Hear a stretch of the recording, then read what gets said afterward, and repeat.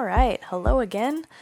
It is day 11 of 100 in this 100 Days of Enneagram project, and today type 8s are up in our series of reflections on this COVID-19 reality that we all find ourselves in.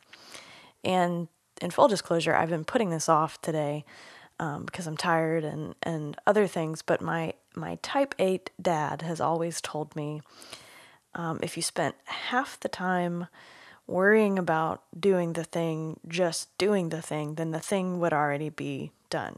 So this is me doing the thing. And here we go. To type 8s, I would say, no one can control this virus, and you are not invincible.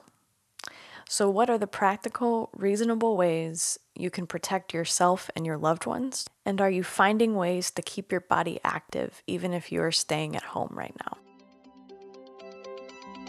All right, so no one can control the virus and you're not invincible. And when I wrote that the first time, I immediately worried that it was too direct. And then I remembered who I was talking to. And I was like, nope, that is what I feel it's important to say. And that is what 8s would want me to say, I think. So, and I think it's a necessary starting point because there is this kind of default of invincibility or default of I'm strong enough to handle this that 8s take. That's just kind of the position that is most natural. So I think step one in something as big as this and as viral as this is just to get real about what we're dealing with. And you're naturally going to take action as 8s and get control over what you can. And so that's great. That is going to be the first response, and that's often going to be appropriate in this circumstance. But there's so much outside of any one individual's control right now. You can't control if other people are not following guidelines and therefore endangering others. You can't control the response of governments and businesses and et cetera in response to this.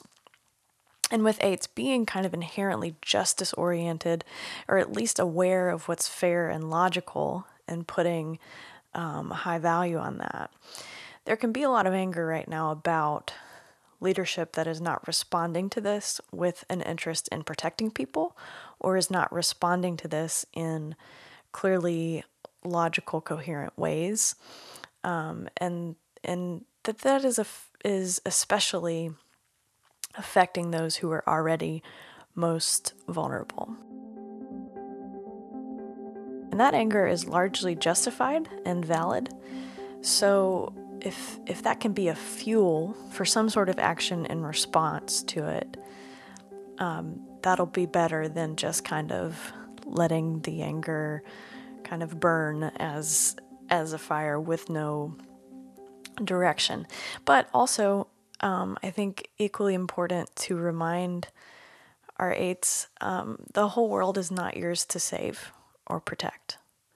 You do what you can and you let that be enough. And I know that can be very difficult when you have such high capacity and such high awareness of what's needed, but there are things that are yours to do and there are things that are not. And so the whole world is not yours to save, but I bet there is something that is yours to do or to protect right now.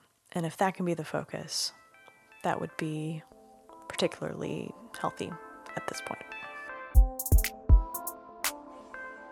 Also, we know for 8s that anger might be the most easily accessible emotion, or at least intense forms of emotion are going to be the most easily accessed. And even if that's righteous anger, as it often will be, I think a worthy question is, what's below that? What's below the intensity? And between those strong reactions that you may more readily access, what are the softer feelings that you may be overlooking or avoiding? And how can you tap into those at this time? I think we're all having to come to terms to some degree with how vulnerable we are. And that's part of the great work for 8s, is to recognize that strength is not just this kind of physical conquering strength, but that there actually is a real strength in tapping into your vulnerability and to relating to others from that place.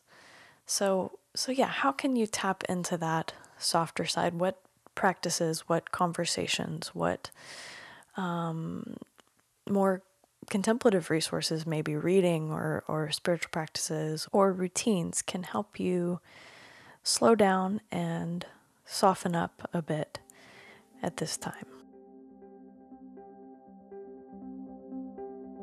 And finally, the 8s are in this body or gut triad, and they're the first number in that triad. And so there's just this bodily energy and physiological vitality in 8s. There's this direct connection to their body and energy that needs to keep moving. So it's not natural for 8s to be too sedentary for too long. So if you are staying at home, how can you be keeping physically active?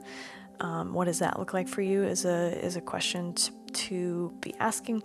And on the flip side of that, how are you resting when you're able to?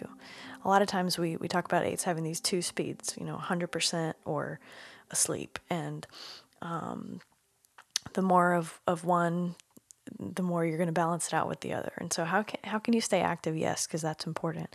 But how can you rest perhaps more than you are accustomed to if you are lucky enough to be able to do that? I think I am going to leave it at that.